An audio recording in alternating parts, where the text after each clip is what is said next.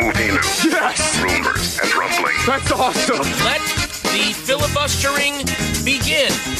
It's time once again, ma'am fam, for a movie news, rumors, rumblings roundup. It's one of my favorite things we do here. When we last left you,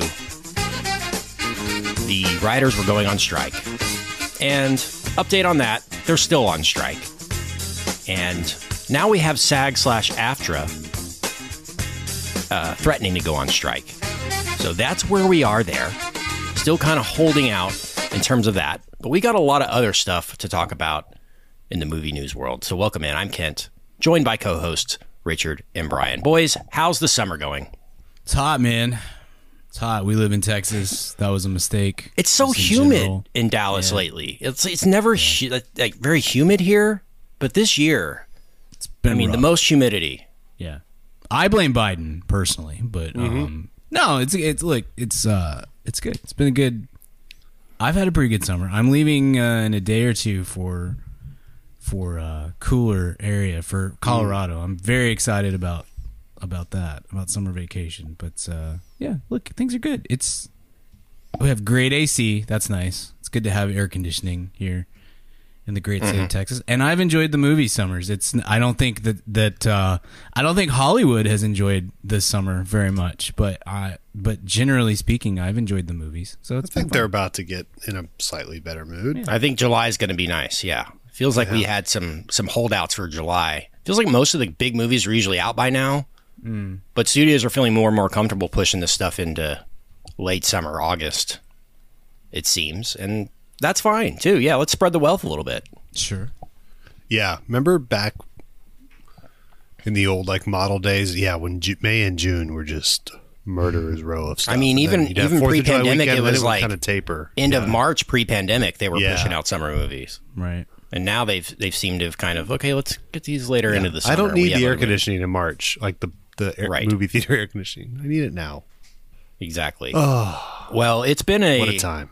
Really interesting year. If you've been following us all year, you might have caught our movie draft episode, summer movie draft episode that we did. We're splitting it in two this year. We're doing summer and then all of the rest, Oscar-y type movies, fall, horror, all that kind of stuff that's coming out post-summer.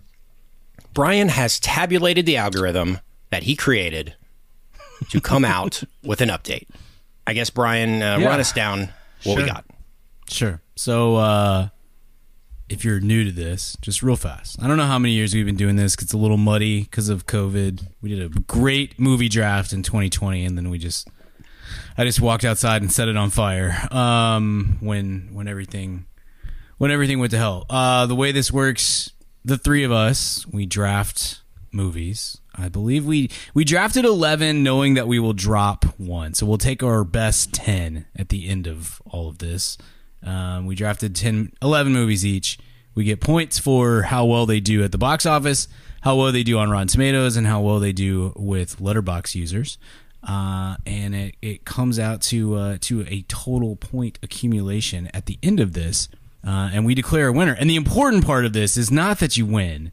It's that you don't lose, because the loser has to do a solo episode reviewing a movie of the winner's choice. So this past year, the 2022 movie draft, Kent, unfortunately for Kent, fortunately for the rest of us, lost the movie draft. Richard won. And Richard, what did you pick for Kent to have to review? I think the second 50 Shades movie, right? Sure. Is that right, Kent? Or it was the third. Oh, it was the third 50 Shades. All right. But I did watch the other two in preparation for research. You gotta know. Right. I mean, you can't just go in blind, so to speak. Yeah, there's a lot of world building that goes on in the first one. So Kent had to review 50 Shades Freed, maybe, which was a fun episode for everyone except for Kent. So it's very important that you don't lose this thing. And that's the way our friendships work, right? Like our relationship works based on threats and bullying. And have you guys listened to that episode yet? I did. It was a good time. Yeah, it's the only episode I've listened to all year. I heard it was shockingly relaxing. That's what I heard. Is it on the main feed? No, it's in the VIP. It's in the VIP. That's why. Yeah, it's in the VIP. I'm not a VIP. 30-minute episode talking nothing but 50 Shades Freed. Check it out. I'll fire that up this week. It's good. It's good. All right, so here's what we have this year. I'm going to go participant by participant, and I'm going to start with Kent, the loser last year. I believe the loser the last time we did this, whenever that was, 2019 maybe. Yeah. Richard, Probably. he's looking pretty good. He's looking pretty good. I'm not willing quite yet to declare him the winner, but he's moving in that direction. Kent's movies are Super Mario Brothers, which is, at the time of this recording, I believe is the number one movie of the year. Not just box office wise, but in this game, due to its insane amount of money that it has made, it has overcome mediocre Rotten Tomatoes reviews and okay Letterboxd reviews. I don't want to brag on myself, but I think I got that in like the 6th or 7th round. So I think that might be the steal of the draft. You did not get it in the first round, which was a surprise. 'Cause I remember when we did this draft, it was like the day that the first Rotten Tomatoes scores came out. Yeah. And we were right nervous. when it came out. Yeah. Yeah. You got it at great value. It like might have been the round. first overall pick had we not known the Rotten Tomatoes score. I imagine it probably would have. Yeah. Super Mario, I'm not going to give you the point totals for every movie, but I will say Super Mario Brothers has brought in 655 points so far. Kent also has Indiana Jones and the Dial of Destiny, The Little Mermaid, Elemental, which did pretty well in this game. Not as good as, obviously, Disney Pixar wanted to do box office-wise, but it's done all right here. Coming out with like 127 points. Kent, you got that in the second round, by the way. It's still out. My niece's nephew saw it today, so maybe it still got something. You're gonna get a few more points from it too. Asteroid City, Evil Dead Rise. Evil Dead Rise was a sneaky good pick. Air. The last three picks not so great for you. The Blackening, Big George Foreman, and Talk to Me. And then you have one movie. I picked Big George Foreman. I think I did. I think that was a joke. I don't think that was the movie I picked. Well, I think you might have written We'll go back and put it through accident. the committee and see what they say about that. One of those movies. I do will not get have dropped. Big George Foreman. I have Renfield as his last pick. Okay. All right. We'll go back and I did have Renfield. We'll I to remember. that. I had the Blackening. I had Renfield. Not worth much. You had more Indy than 4 first, and then you had Mario. And I did second. have Air. Yes, I remember that. Let's see. You got Air in the 6th round. Well, I'll correct this when we get off the air, but I will say Big George Foreman's worth 2 That was points, and definitely Renfield is worth 9. So you're going to gain 7 points at the end There of you all go. this. I picked did Renfield not do so well. fully expecting it would be the drop. So Yeah. I think that. So Might you be still pretty have this little horror movie, Talk to Me, which Oh, I forgot about that. could be a thing. We'll see. And then Kent also has Teenage Mutant Ninja Turtles Mutant Mayhem. Oh, I forgot which about that do expect too. to be a player. So Okay. right now, Kent's total sits at about 1357. I guess it'll be 1364 when I correct for Renfield. So he's ahead of the pack. Richard and I are currently separated by about 50 points. Oh, so here's what we man, got. this is heated. Here's what we've got. Richard, you have Guardians of the Galaxy 3, which is, I think, the third highest grossing movie of the year for this game, 609 points.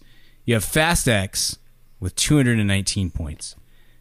The Boogeyman, No Hard Feelings, Insidious Chapter 5, which won the weekend but got really poor reviews, so it's kind of middling. Yeah. The Pope's Exorcist, Book Club 2, The Next Adventure, The New Adventure. I'm not Already I'm on not really Peacock, sure. I think. Yeah. Yeah, it's there. And then Joyride, which also my wife really liked this weekend, but did not do super well at the box office.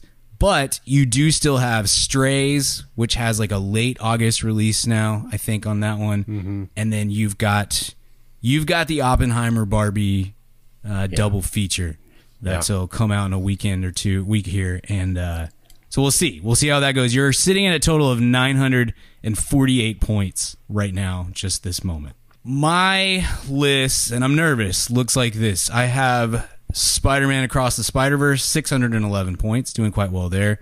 Yeah. And then I've got Transformers, Rise of the Beast, The Flash. Beau is Afraid, real whiff there. The Ruby Gillman Teenage Kraken movie, that also pretty big whiff. And then I've got a bunch of movies that are still sitting out there, and I don't feel great about any of them, except for Mission Impossible Dead Reckoning, which comes out this week. So we'll see what I do there. It's getting great reviews, but I think it's only tracking at like 60 or 70 million. We'll see how that goes overseas, especially. I also have Meg 2, The Trench, The Haunted Mansion, which I kind of feel like might be DOA the way this summer has gone. Blue Beetle, Gran Turismo, and Whitebird, A Wonder Story. Which the weirdest thing about The Haunted Mansion choice for me is I love Lakeith Stanfield. He's one of my top 10 favorite actors. But like, kids want to see Mr. Beast. You know, like they don't care about acting chops and like stuff like that. I mean, that movie should have been cast with JoJo Siwa and Mr. Beast. Go to the Haunted Mansion. They tried. They couldn't get them on the budget. So yeah, we'll see. Haunted Mansion, you know, Dude Perfect goes to the Haunted Mansion. Now Easy 100 million opening weekend. Yeah, it's he and Rosario Dawson. It's good. They got great actors for it. But you're right. I'm not sure. Why are they targeting us though, and not the kids? If my kid didn't want to see it, I'm not going to take him, even if it appeals to adults, right? Right. So I'm sitting at 895, Richard. I'm about 50 points behind you, and we'll see. I mean, it's not totally out of the realm that either of us could catch Kent, but I think Kent. It feels likely that Kent is not going to lose at the very least on this year. So I'm not going to say congratulations yet, Kent. I don't want to jinx you, or maybe I do, or maybe reverse jinx you. But it looks like your streak may be coming to an end here. So as of right now, Brian. Yeah. And feel free, if it's me, say it. What's the worst pick in the draft? Of our group, let's see. The highest seeding and like the worst return. Does that make sense? Yeah, that's a good question. Let's probably see. like I don't have an exact order of probably what my we Air pick them pick. in. No, Air only was made a good $50 million. Yeah, but it did really well, and it made 90 million. Air made 90 million, so it's. I'm looking at domestic. Well. My bad. Yeah, Asteroid City maybe for you, Kent, because that was probably your 5th or 6th round pick. No, he got it. I'm counting. I've got it all here. He got it in the 7th round. Okay, that's not bad. Yeah, I mean, I need to convince myself that no matter how good and 8th round, great and viral Wes Anderson is, his movies just don't make a lot of money. I mean, we can convince ourselves that everyone's going to go see it, and it just never happens. Yeah, like I think we all have a couple of I mean, The Blackening, Renfield, both of those. I mean, those are later picks, obviously, but they're kind of misses. I've got Beau is Afraid. I don't know. I think I picked that maybe in the 6th. That was a disaster. That's probably the worst pick of the draft. That 9th round. Oh, okay. So even still, that was only worth 5 points. Joyride's 4 points. Book Club 2, 7 points. You know, so yeah, Book Club's rough. But these are we all have a couple of misses. Joyride might be the worst pick because I got that in the 5th round. Okay, yeah, could be. That's pretty high up. Sure, yeah. I mean, I got that the next pick after Oppenheimer. So. Yeah, we've all got a few misses. That is what I like about this game, though. With 10 choices, the VIPs, when they do it, they only get to do 8 because I have them in groups of 4 instead of groups of 3. But you can take a couple of chances as long as you get something. As if you have a strong pick at the top, you're at least not going to immediately be sunk. We each had a couple of bad picks somewhere in there. I remember Lightyear being a disappointing pick. I believe in last year's draft. Yeah. It felt like with Elemental, okay, here's a return to form for Pixar at least, doing an Inside Out-esque story. Maybe this will be what people wanted, not Lightyear, right? Turns out they just didn't want either, apparently. And that's a very big concern for our friends over at Pixar. Feels like they might be getting pushed aside by the mouse with every Moana release, and that's a success, and every Pixar release that's not a success. Hope for the best for them. This was something we talked about a bit in the Discord recently. I guess it's when Elemental came in. Number one, not that The Flash was like some sort of box office stalwart, because it did very poorly, but opening same weekend as The Flash felt like a poor choice. It definitely feels like Disney doesn't know what to do with Pixar movies. They're the ones that got jerked around the most during COVID. You know, there was like kind of no rhyme or reason, it felt like, for Luca just being a straight to digital release when Raya and the Last Dragon got a theater run, and Soul. Yeah. Yeah, Soul at least is like, it's the end of 2020. What are you going to do? We're trying to get this movie out, and we got to, Disney, has has so many properties. They can't just let things sit. They got to get stuff out. So, I mean, at least there's a little bit of that. But yeah, it was kind of back and forth, and Turning Red was straight digital. You can see why like the Pixar Disney relationship is super strained right now. And the kind of bummer of it is like, I think I looked, I don't know. I think with the exception of Lightyear, I think 4 of the last 5 movies that they've done are original films. They're not sequels. They're not Cars 4 or whatever else. It's just that the public is not super interested in what they're doing. I think that something that needs to happen there, and I don't know, one of you guys, I don't know if you have any thoughts on this, either of you, but like, I think that there's some staleness in the Pixar brand where when you have movies like Across the Spider-Verse and Puss in Boots that are doing like really, really interesting things with animation and look completely different than anything we've seen before and like exciting and new, and then pretty much every Pixar movie right now, it looks beautiful, but it's what we expect. It's it's kind of the exact same animation for almost every movie, at least to untrained eyes like mine, Right. And I think that there just probably needs to be some fresh voices in that room. Now, they laid off a lot of people a few weeks ago, and I don't think that went over well because it was a lot of the people that got laid off, were very important to that branch of the company and whatnot. But I understand the concept at least of like, hey, we got to get some new people in here because we're y'all are falling behind a little bit. And that's not just Pixar's fault. Disney Animation's in the same boat. But I don't know. I imagine those things, I think that that's probably cyclical and it comes back around at some point, but I can see why Iger and the rest of Disney are like, we got to get something going here because this is kind of our flagship thing is the animation side of stuff, and we're really behind. Yeah, maybe step away from the 3D and do something a little bit different and see how that goes. Because I think the storytelling is usually there, but yeah, maybe it's just the visual element that doesn't draw people in nearly as much as it used to. Sure, with Pixar. Yeah, for sure. That'll be one to watch for sure. Let's talk a little bit about the second half of the year, fellas, because we do have a draft coming up for that after this one wraps up. After all the movies are out, the scores have been tabulated. We'll declare a winner later in the summer. But 2024 Best Picture odds as of right now, we've got at the top of the list. Can you guess? Killers of the Flower Moon. That's my guess. Richard? Napoleon? Killers of the Flower Moon is the top with plus 250. Right behind that, we have Oppenheimer plus 500. Past Lives plus 600. Yeah. Blitz, the Steve McQueen Blitzkrieg movie that's coming, apparently, plus 1,000. Maestro, Richard. I was going to say, dang it, Maestro would be my pick. Yeah, that's, I think, going to win everything. Put it in the call. Which one is that? I'm sorry. Is that the Bradley Cooper, yes. Leonard Bernstein movie? Sweet. Yeah. Lee, which is, I think, the Ted Danson, Robert E. Lee movie from Curb Your Enthusiasm that they're making into a real thing. No, I'm just kidding. It is based on the lives of Lee Miller. Okay. It's got Kate Winslet, Marion Cotillard, Skarsgård. So that seems to be some Oscar bait right there. The Color Purple, a new version of that. I thought that was a TV series, but I guess it's a movie. Yeah. Anatomy of a Fall at plus 1,100. I don't know what that is. Assume we all have a trailer soon. Dune Part 2 at plus 1,200. Have we gotten a trailer for that yet, or any kind of tease? I don't think so. Yeah, there's a trailer out for Dune. Yeah. For Dune 2? Yeah.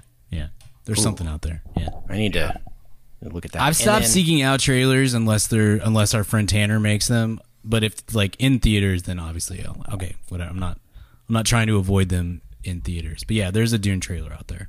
Congrats to friend Tanner, VIP, Discord, awesome, for winning a Golden Trailer Award, by the way. Yeah. So shout out. Takeover. Let's go. We're just, taking over the biz here. And Asteroid City at plus 1,400 is the last one on the list. Napoleon nowhere in sight, Richard, which leads me to the trailer reaction for Napoleon. Apple's Napoleon, Ridley Scott. We've got Joaquin Phoenix as Napoleon Bonaparte, Richard, what was your reaction? Really good trailer. I thought looks very opulent and all the things you could want. I liked. I know some people didn't, but I liked the color palette and everything about it. And obviously, I'm partial to a great Radiohead cover, music cue, needle drop there, so that worked for me.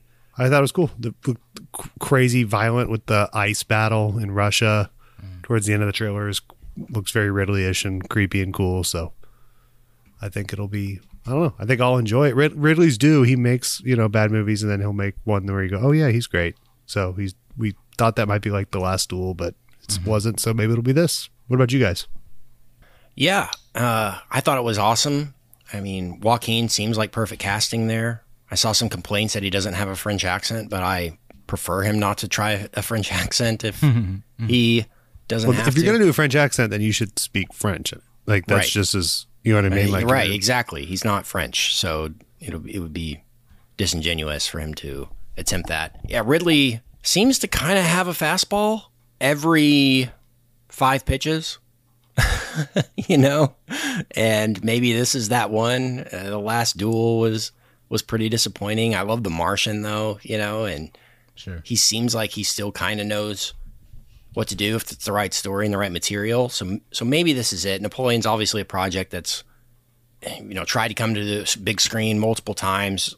It's such an undertaking to be historically accurate. Kubrick always wanted to have these thousands and thousands of extras, and it never became something that he could get done at the end of the day. Spielberg's doing his version on HBO, I think, next year as a miniseries. But this, I mean, like I said... That's the Kubrick one. Like, that one's based on the that Kubrick one is project. the Kubrick material that Spielberg's now taking over, a la kind of AI, what he did with that and finishing it. But this, I mean, like I said, Joaquin is perfect, unless Spielberg has Matthew Rhys up his sleeve or something, which he might. Yeah. This is perfect casting, in my opinion. And I don't know if you've seen Beau's Afraid, Brian, but I said that that performance from him is one of, if not my favorite, male performances of the year. So for Best Actor, double it up, Joaquin. Go for it. So I don't want to get I don't want to get too deep into Joker Twitter, but it's gonna drive me crazy probably for the rest of my life that he won an Oscar for Joker and not for like a dozen other things. On the poster where it says so crazy. Academy Award winner, on his it should be required to say Academy Award winner for Joker. So people know it's like that was the one that we're talking about here. Not all of those other great performances you've seen from him. It's every once in a while somebody still will be like, can't believe Scorsese finally won his Oscars for The Departed. This is my Scorsese of The Departed. I can't believe. Yeah. Great trailer. I'm sure it'll be excellent. You're right, Richard. Ridley's due. It's been some people really like Last Duel. I think I hate that movie more now than I did previously. Same. All I can see is Damon's stupid haircut, and I just that's like the last thing. Haircut. Yeah, it's like the lasting image of this movie for me, and Jared Leto ruined whatever I could have gotten out of House of Gucci. I think so. Yeah, he's kind of due. It's been 2015 was the last Ridley movie that I was like, yeah, I'm fully, totally in on this. Even Martian, Alien Covenant was Martian. Alien Covenant was 17, I think, and that was like. American Gangster before that was the one I loved. And don't forget, though, he did that awful one with Cameron Diaz right before The Martian, too. Yeah, so, Counselor. he can come back, is my point, For sure. Yeah. Awful in what way? Yeah. No, good trailer. I'm interested. It wasn't long enough. As it were. So to speak. Yeah. It's a good trailer, man. I don't know if any of the VIPs caught our Pirates of the Caribbean episode last week, but one of my biggest takeaways, we need more cannons in movies. This has a freaking ton of cannons, and I'm in. Bring you some cannons. Give me some cannonballs flying at people. I mean, I think there was more cannons they or spent camera on $500 million on this movie. Yeah. I mean, Apple. It looks. I haven't seen a budget out there, but it looks like I've never seen that many. I don't know, costumes even. I don't know how much of this is CG, but I imagine a lot of it was in camera on set. in the locations. Yeah. Man, it's going to be interesting to see how this goes, if it gets theatrical or how Apple goes about this. And they've got Killers of the Flower Moon as well. Apple does. And they had the Best Picture win in Coda. So seems like they're making some right moves when it comes to strategizing these big movies. And who would have thought, hiring Ridley Scott and Martin Scorsese would be a good idea? I mean, who could have? Yeah. So my only issue is, I don't know if you guys knew this or not, but Napoleon was a terrible person. So I think really? Yeah. I only watch movies about good people, so Yeah, that stinks. yeah, Okay, I'm out. I'm not sure I can watch this one, unfortunately. If you guys ever go to the Louvre, they have Napoleon's house there. Not house, but they've recreated, they took all his furniture and they just put it in there. He's had horrible taste. Just saying. It's wow, how could you sleep in this room? The best thing about the trailer for me was that it reminded people of Bill and Ted's Excellent Adventure. So I enjoyed the Napoleon memes that were making the rounds yesterday. I liked that. Bill Okay. and Ted's. Yeah. I'm there. One more trailer we need to talk about that dropped today. It's making all the rounds on the threads and the Twitters. Timothy Chalamet is Wonka. I don't know what that is. I only know Hugh Grant is an Oompa Loompa. Is that the Hugh Grant is an Oompa Loompa movie? Yes. Yes. It's actually called Oompa Loompa. Yeah. That would be great.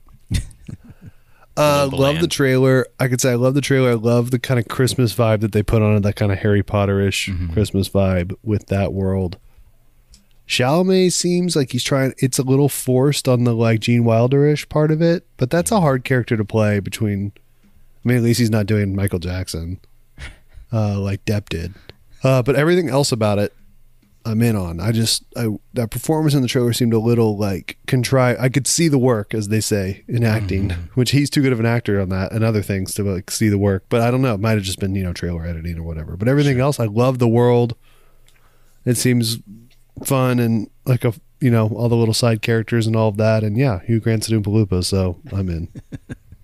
I had the exact same thought. I was like, this was not something that I was dying to see this year. It's like, I could have lived without a Wonka origin story, but Right. I really dug the concept and the. Plus, it's the Paddington guy, so you trust him. Yeah, totally.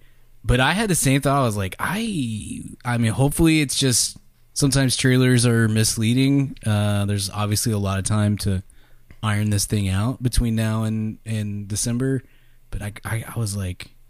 I was kind of nervous for Chalamet. That's a really tough thing to do. Gene Wilder, obviously one of the all-time greats, and I kind of feel like if I was his agent, I'd have been like, "Hey, bud, maybe we pass on this one." I don't know. I think that might. I know. Be really I can't tough believe to you. do. It honestly, the poster looks like a bit, doesn't it? Timothy Chalamet is Wonka. Like that. Yeah, I still want to read looks like a 30 Rock. Yeah, it's exactly what I thought. I was like, this could be a 2023 30 Rock kind of deal. So, yeah, I'm just wish obviously we could have got the Simon Rich one too. Yeah, Wish we could have two Wonkas this year, like they always do with Pinocchio, instead of. It was a interesting. I don't know. Cool world though. I really dug the Christmas vibe. Yeah. Same exact thing, Rich. I did not expect Chalamet was going to be the part that I was nervous about. Yeah, same. So we'll see. I'm kind of the opposite. I thought it was Willy Wonka is one of my favorite. Same. I guess Charlie and the Chocolate Factory is one of my favorite movies. Something I love about that one is how colorful it was. Wait, hold on. Charlie and the Chocolate Factory is when you were crazy? The Depp Burton one? Yes. No. Oh, wow. No, Willy Wonka and the Chocolate Factory. Oh, okay. Based on Charlie and the Chocolate Factory. No, yeah, I know the book. I thought you were saying the Tim Burton one. You're right. The original one is Willy Wonka. That one is zag. one of my That's gonna be a favorites take. Yeah. of all time and super colorful. Oh, me too. So I don't understand Sure. the gray color palette. This isn't Harry Potter. Hopefully it gets really colorful later in the movie. Maybe that's just like him at his house, and he had to start. Yeah, well, remember the world rough. around the chocolate factory isn't colorful, right? Right. It's really drab and all of that, Yeah. even in that one. And then when you get into the factory, he brings the colors. So I think Right. maybe that was intentional there. I don't know, though. Hopefully, yeah. Maybe it's because the first one is just shot in the daytime the entire time, and I love that. Yeah. So maybe just give us some daylight. It felt like Oz the Great and Powerful. How dare So I you. can't get that out of my mind. I'm out. Whoa. Hugh Grant would never do that. In the sense that let's reboot a character no one needs an origin story on, and hope this turns There's into no the way. franchise. I will go ahead and say it won't be that bad. Oh, and there's no chance because it has Chalamet in the lead. It's going to live and die by Chalamet, I think, as a movie. I think if that works, if he just crushes it, I think this is going to be obviously a big success. But if he doesn't, I can see it being a disappointment. So I think the music's going to be there. I think the direction's going to be there. And so we'll see if Chalamet can knock it out of the park. I'm kind of with you, Richard. It seemed a little forced, but hey, it's a trailer. And maybe we haven't seen him as Willy Wonka yet. So maybe when we're in it for an hour, we believe it a little bit more. We shall see. All right, one more thing we need to do here before we get out of here. We're going to do a little special weekly recommends this week. And we're going to do a summer recommend. So 2 from each of us with a theme of summer. So let's do that. Weekly recommends. All right, Richard, what's your first summer recommend? Man, summer recommend for, I don't know, I'm trying to think of how to theme this for summer, but something that every reminds you summer. of summer, feels like summer. Yeah. You know, all that kind every of stuff. summer, Brian knows this, my like favorite, I've recommended these before, but like my favorite cheesy thriller books come out. I thought you were going to say cheesy crackers. Be like, just love these crackers in the summer. Cheez-Its. So the Gabriel Alon series, there's like 22 of them now by Daniel Silva. Just great espionage, European espionage novels. And the Collector, the 22nd one, I think, comes out in like 3 days, or next Tuesday. Nice. And so it's in every July these come out. And it's all for 2 days. I just kind of hang out and go to like Vienna in my brain and, you know, kill terrorists and stuff like that. So that is always a summer tradition now. Not for 22 summers, but for the last 4 or 5 summers. After I caught up on the back catalog, I've been reading those every summer. And so that's my first, The Collector by Daniel Silva, out next week. Very nice. I just finished the second book in this series. Yeah, he's catching up slowly but surely. 20 to go, man. You'll be fine. Yeah, it's fun. It's really, this is not the kind of book that I typically read, and really it's not the kind that Richard usually reads either. But I've recommended it to this series to other people since, and I've said the exact same. I'm like, hey, it's not usually what I read really, but I am really digging this, and this character is incredible, and just make it a Netflix show. It's not that you're totally HBO. right. It's kind of mind-boggling that this hasn't become an incredibly successful Netflix show, because it's just very ripe for the picking. So that's my first. We'll go round robin. Great. All right, Brian, what you got? I was trying to think of some stuff that I haven't recommended here on the show previously, or that we haven't reviewed, and that's a little hard because I love summer movie season. You know, I love Guardians, I love Spider-Verse and Indiana Jones, and all of these movies that we are getting during this time of year. But I feel like I got to have some kind of movie in here, and then I'm gonna try to pare it down and do something different for the second recommend. I'm gonna go with Extraction 2. Which is on on the old Netflix. I was wondering if you'd seen that. I haven't. Super fun. Hemsworth's great. I'm missing a little something that I had to watch it in my house instead of on a screen, because there's like a 20-minute action sequence that obviously is like made to look like there's no cuts and whatnot. Mm-hmm. And I have the attention span of a tiny child, and so I had to take a break in the middle of the it's just like I don't focus. I just don't focus well in my house and on the screen. So like if I had seen it in a movie theater, I think I would have enjoyed it even more. But even still, I thought it was really impressive and a very solid action movie. We're talking action movies in the VIP this week with our throwback. And I think this was a movie that would have made BULLITT proud. It's super actiony and fun, and the prison breakout sequence is unbelievably cool. And Hemsworth great in it. And they could do 20 of these. You know, they could just pump these out forever. Yeah, the bit of him being essentially Liam Neeson in Taken, where you just got to go get someone out of somewhere, is a great bit. Yeah. But he's got this military precision to it. Mm-hmm. I like it. Yeah, that's a great comp. He's not as good at the bit as Neeson is, because no one is. Neeson's the GOAT of this kind of this trope. He's a more No, that's not right. He's the more the fight macho choreography. Yeah, the fight choreography in these movies is better. Yeah, he can do actual martial than any of arts. the Neeson Like, I don't think he's, Liam Neeson's he's just a monster. Yeah, doing a ton of his own. yeah. And you forget High how old- kicks. I always think of Hemsworth as like he's like 25, and that's not true. He's old. Like he's actually like he's in his he's mid 40s, right? Like he's an older dude because he broke kind of late. But anyway, yeah. Extraction 2 is a lot of Extraction's really good. Jeremy Renner's For what it 52, is. by the way. Yeah. Wow. He looks it though a little bit. He kind of looks it. He let this that rock band lifestyle, you know, that really If you want the ultimate, some age. you got to be willing to pay the ultimate price, bro. put a few wrinkles on the face. So yeah. Anyway, Extraction 2. is a Those lot are of fun, snowplow and, lines, bro. Those aren't wrinkles. That's true. God. Wow. All right. Extraction 2 is a good one. I still haven't watched that, but it's on the list of 2023 movies that I gotta get in on before the final list is revealed at the end of the year. Man, I went back and watched this movie. It feels like I try to watch it every summer. Sometimes I miss it. It wasn't a big part of the wife's life growing up, but it's a huge part of mine. I rewatched it this year, and it's just as good, if not better, than it's ever been. 30 Years of the Sandlot, boys. Yeah, let's go. Yeah. Perfect movie. Watched it on the 4th with Just Drew. as good, just as funny as ever. Impeccably directed. Great, extremely well written. Every kid actor is good in it. There's not one annoying kid in the entire movie, which rarely you can say with a movie that stars all kids, especially.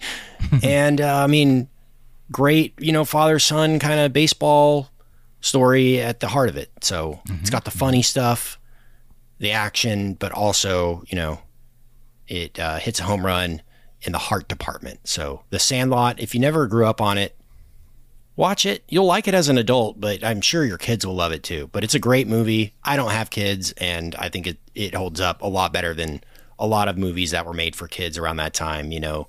I watched Mighty Ducks in the past month as well. And it does not hold up as great as The Sandlot. So I will say The Sandlot has stood the test of time for sure. But I love the Mighty Ducks. Not to say I don't love it. Just it's not a masterpiece. All right. Sandlot is my first summer recommend. Hottest love The take. Sandlot. Not a Sandlot fan. Wow. Didn't like it as a kid. Don't like it as an adult. And for exactly the opposite, you guys are probably right, by the way. I'm wrong. But I find every single kid in that movie annoying. And I hated them when I was a kid, and I hate them now. Man. So Not I think even- it's, he's I not think it's even with an how it's American, written, where not any one of them It's- is on screen too long. yeah, no, you're right. Mathematically, you're right. Yeah. I'm just saying, in my heart, I'm right. It's got that Spielberg-y, twinkly stuff to it too. I can't believe how good Little Big League Patrick was way Renna better. was. Yeah, Patrick Renna in Little Big League is, in The Big Green as well is great. But Patrick Renna was such a ham. How did they find that kid? Right? He just makes the movie. And Benny. There needs to be a documentary about Benny the Jet, because he just retired into normal life. And it doesn't do any of the Sandlot reunions or anything, and he's this well, he iconic got child Me star. Too pretty hard, right? Did he? I think he was like a fireman, and then there was something weird. He had something happen recently. the domestic abuse, I Yeah. think. Oh no! Yeah. Well, that's part of the sorry, doc. dude. Yeah. Yeah. He part was of at it. the most recent one they did though. Like the most recent it was this year. It's The 30th, maybe the beginning yeah. of I don't think he baseball was there for season or something. 25, but he might have been there for 30. Yeah. Yeah. Right. Well, there you go. Hold on, I want to say Patrick Renna looks the exact same, by the way. The only one I think that it looks was not just domestic like assault; it was felony assault. Oh. Because he went up to someone who was trick or somebody was like treating. Benny the Jet. He's like, I'm not Benny the Jet anymore. They pinned him down because they said he was handing out drug laced candy. They put him in a chokehold, but then he wasn't on Halloween. Okay. And he Okay. wasn't. All right. Well, we He can wasn't handing out drug laced candy. right. Maybe it was that person that was crazy that thought he was handing out drug laced candy. Oh. Justice for Benny. Hashtag. All right, there's Suspended my without recommend. pay for 6 The months, Sandlot. but now he's back. The scene where they play baseball in the fireworks is incredible. So well done. Most So good. patriotic scene in all of movies, I feel like. Yeah. Yes. 4th of July is the only time. 4th of July and World Cup is when I get patriotic. That's it. Every other time, I'm fine, whatever. But 4th of July, I'm in. Watch Sandlot with Coop on Tuesday morning and love it. Love that movie. Good call. Very summery. Yes. The Wendy Peppercorn scene still so good, so funny. So many summer moments. All right, what's your next recommend, Richard? Yeah, so I'm trying to. I'm audible, and I have one here, but I don't know if it's summary. It's a podcast. I'm going to go ahead and go with it. But if summer you're on a road trip, you need a podcast. There's my spin. There we go. Okay. It's a narrative podcast. Are you guys familiar with Fat Leonard? No. Okay, Fat Leonard is a narrative podcast from the guys who wrote I the thought you were going to give me a nice little summer recommend here on a narrative podcast, but go ahead. I don't know if there's another narrative podcast out there worth promoting, but I know I will. I got you. Yours is great. I apologize, but I haven't finished it yet. It could have a bad turn. yeah, I'm only it does. 4 in. Yeah, the last episode, the 5th episode it'll could turn be you. like Knowing you, it'll turn you. yeah, the Sandlot rules and all that. Yeah. No, it's called Fat Leonard. It's from the guys that wrote the Joe Low book, Bradley Wright and Tom something. Okay, and it's this guy, Malaysian gentleman, who just started hooking up all these admirals in the South China Sea, U.S. admirals, with drugs and hookers and stuff, and then basically got $2 billion of naval contracts off of them, and then ended up kind of being the fall guy for it, even though he's just a seaport dude. It's kind of a shady business running seaports. And then he came to America and was in jail, but then he had some health problems. And this is not spoiler. This is all in the first episode. And then so he gets out on house arrest, and then he escapes to Venezuela, and they catch him flying to Russia.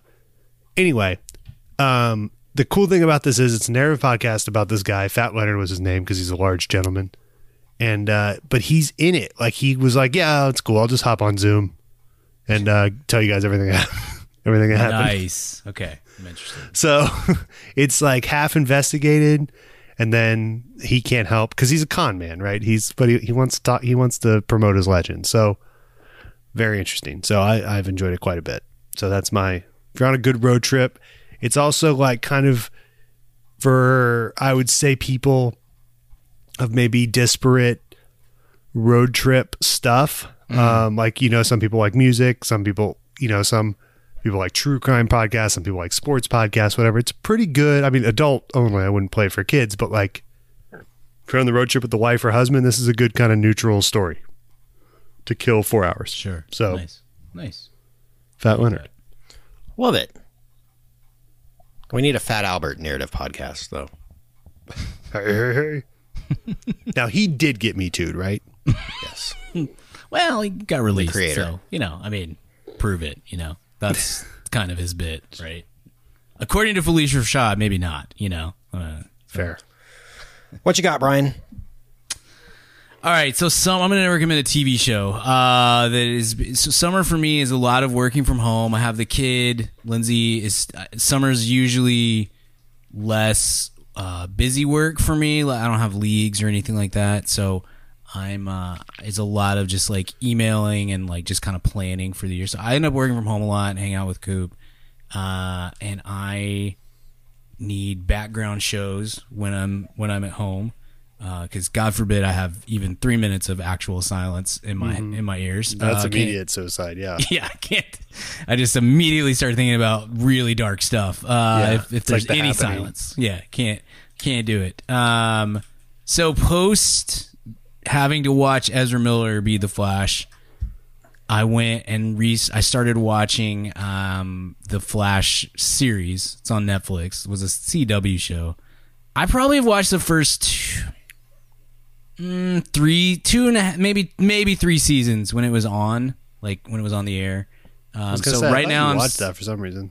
Yeah, so right now I'm still in the kind of the rewatch phase. I think I've just got towards the end of season 2 here, and it's a quality background show. It's on a scale of 1 to Bones, where would you rank it?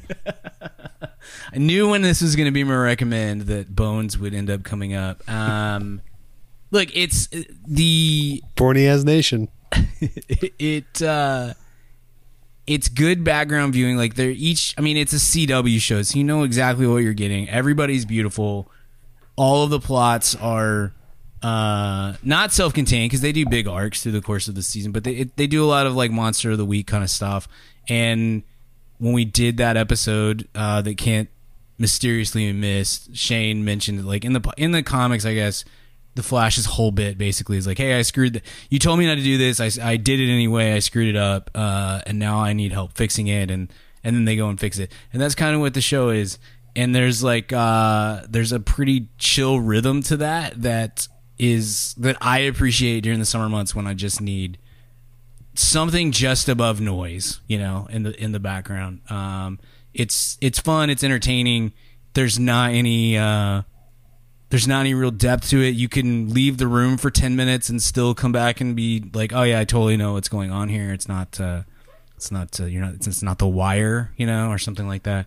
But if you like superhero movies and have been disappointed by either The Flash or even, you know, Ant-Man or some of the other superhero stuff that has come our way over the course of this year, it's kind of scratching that itch for me, and it's a nice little background show. I don't know if I'm going to finish it because it's like 9 seasons. That's a lot of episodes of television, and it's still like the old school. So I think there's like 20 plus episodes for most of these seasons. I may dip out at some point, but at the moment, it's meeting the need of a background show that's pretty entertaining. So all 9 seasons on Netflix currently. Have you watched any of Superman and Lois? I watched a little bit. I like Superman. I don't really Tyler like Hoechlin? Lois. Yeah, I like Tyler. I think that guy is really good. Like, I think he's too good for the show for a CW show. I think he could be somebody in the future. He's really good. Loved him, and everybody wants some. I don't really love her very much. So I couldn't. It's the same with. I watched a little bit of Supergirl, and I had the same thing. I was like, I love Supergirl. Some of these supporting characters are kind of driving me crazy. I can't. Really her character really grew on me. I was the same way when I started it, but the more I watched, the more I enjoyed it. I actually like the Smallville stuff in Superman, and it's super lame, but I like the small town feel of Superman sometimes, and this kind of scratches that itch too. You know, the kids. He's got kids in high school, and they're playing sports, and it's got a little Friday Night Lights element to it. I like it. Okay, sure. So I think I see that. It's got 3 seasons out right now, and its 3rd season just wrapped up. So nice. That's one of the best versions of Superman I've seen. At least in terms of just, good. I can turn it on every week, and it's going to be a kill the bad guy of the week, and it's done. You know, at a B level. That's all I care about. That's all I need. The further we get from having from doing sitcoms, I find myself gravitating more and more to this kind of show, especially within this context, because it's a very familiar rhythm. And that's like half of what I'm looking for in this, you know, when I'm talking about a background show or an end of the night show or, you know, whatever else. Like, what did we watch? Lindsay and I watched something together recently, and I can't even remember what, but it was like we were binging Yellow Jackets, and I was just like, I can't do 3 episodes of this. Like, even 2. Like, this is just so intense and heavy, and like even the score of Yellow Jackets is off-putting and unintentionally and whatnot. It's like, I just need a palate cleanser at the end of this. I can't remember but that's the kind of thing that I end up wanting in those contexts. Is just, all right, I've seen The Office 4,000 times. I'm sure I'll watch it another 4,000 times, but we're not really adding any sitcoms to the list of shows that I like am going to rewatch in the future, or that I care about, or that I had like a cultural moment with, or anything. And maybe that'll come back around, but it's not right now. And so this kind of show, Kent, is like kind of the thing that kind of fills that gap for me at this point, just Nice. because of the rhythm of it and the familiarity.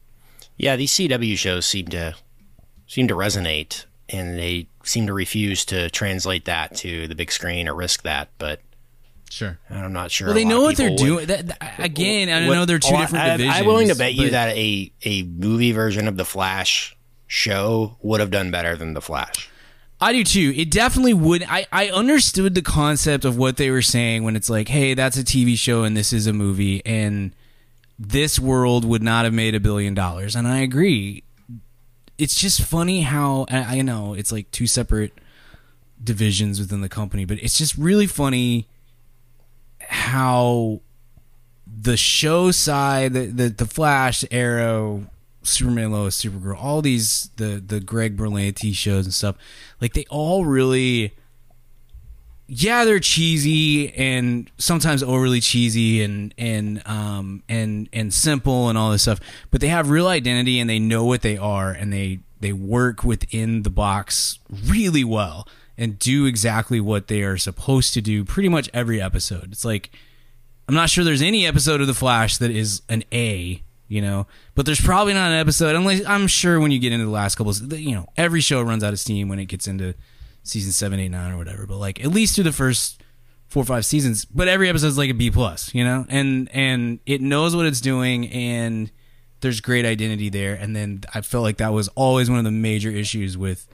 the DC Extended Universe, especially under Snyder, and then the ramifications of that later is just like, y'all just don't know even what your identity is or what you're trying to do. It's very odd that both of those things exist essentially within the same universe, at the same time. It's weird.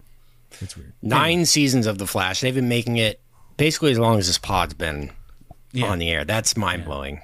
Yeah. It's over now. So I have no idea if it ends well or not. Obviously, I think, like I said, I've seen three seasons, something like that, before this. But anyway, yeah, it's if the Flash really bummed you out, like it bummed me out, there's a show that can kind of rectify some of that. So anyway, you recommend, Kent?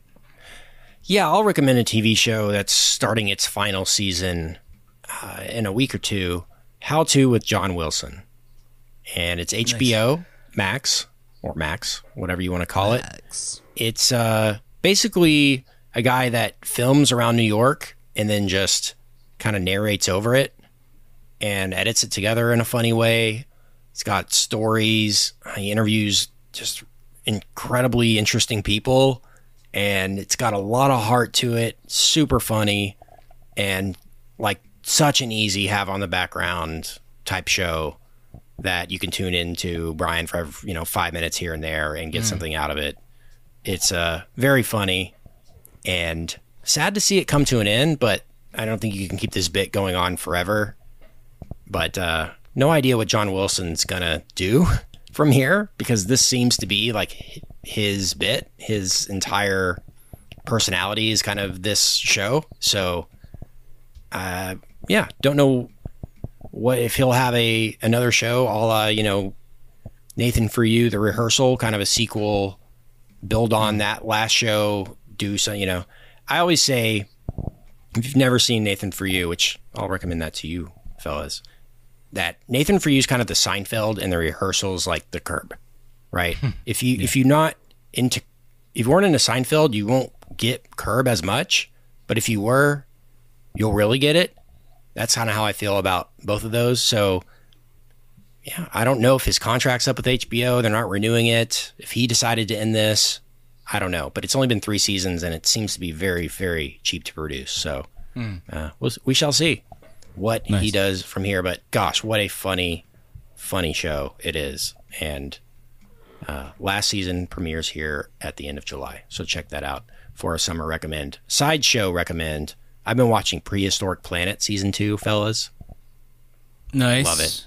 Nice. I'm a big Planet Earth guy in general. Love the David Attenborough BBC nature docs. So relaxing to unwind to. And yeah, you add dinosaurs to that, I'm in.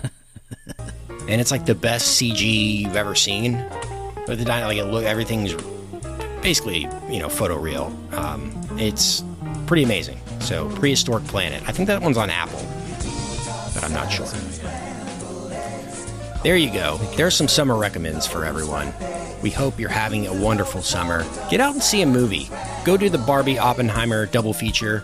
By the way, we've got some merch for Barbie and Oppenheimer on our merch store. Yeah, we do. Madaboutmoviespodcast.com. Click on store. And we've got a Oppenheimer I Hardly Know Her t-shirt for all the dads out there.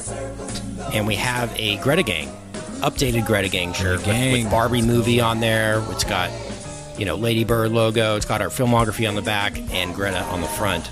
So rep Greta or Oppenheimer. Coming up very soon. And we'll be back to talk about both of those very soon as well. But until then, we'll see you at the cinema. Goodbye. Hey baby, I hear the blues are calling, tossed salads and scrambled eggs. And maybe I seem a bit confused. Yeah, maybe, but I got you pegged. But I don't know what to do with those tossed salads and scrambled eggs. They're calling again. Scrambled eggs all over my face. They're making me the salads and scrambled eggs. They're calling again.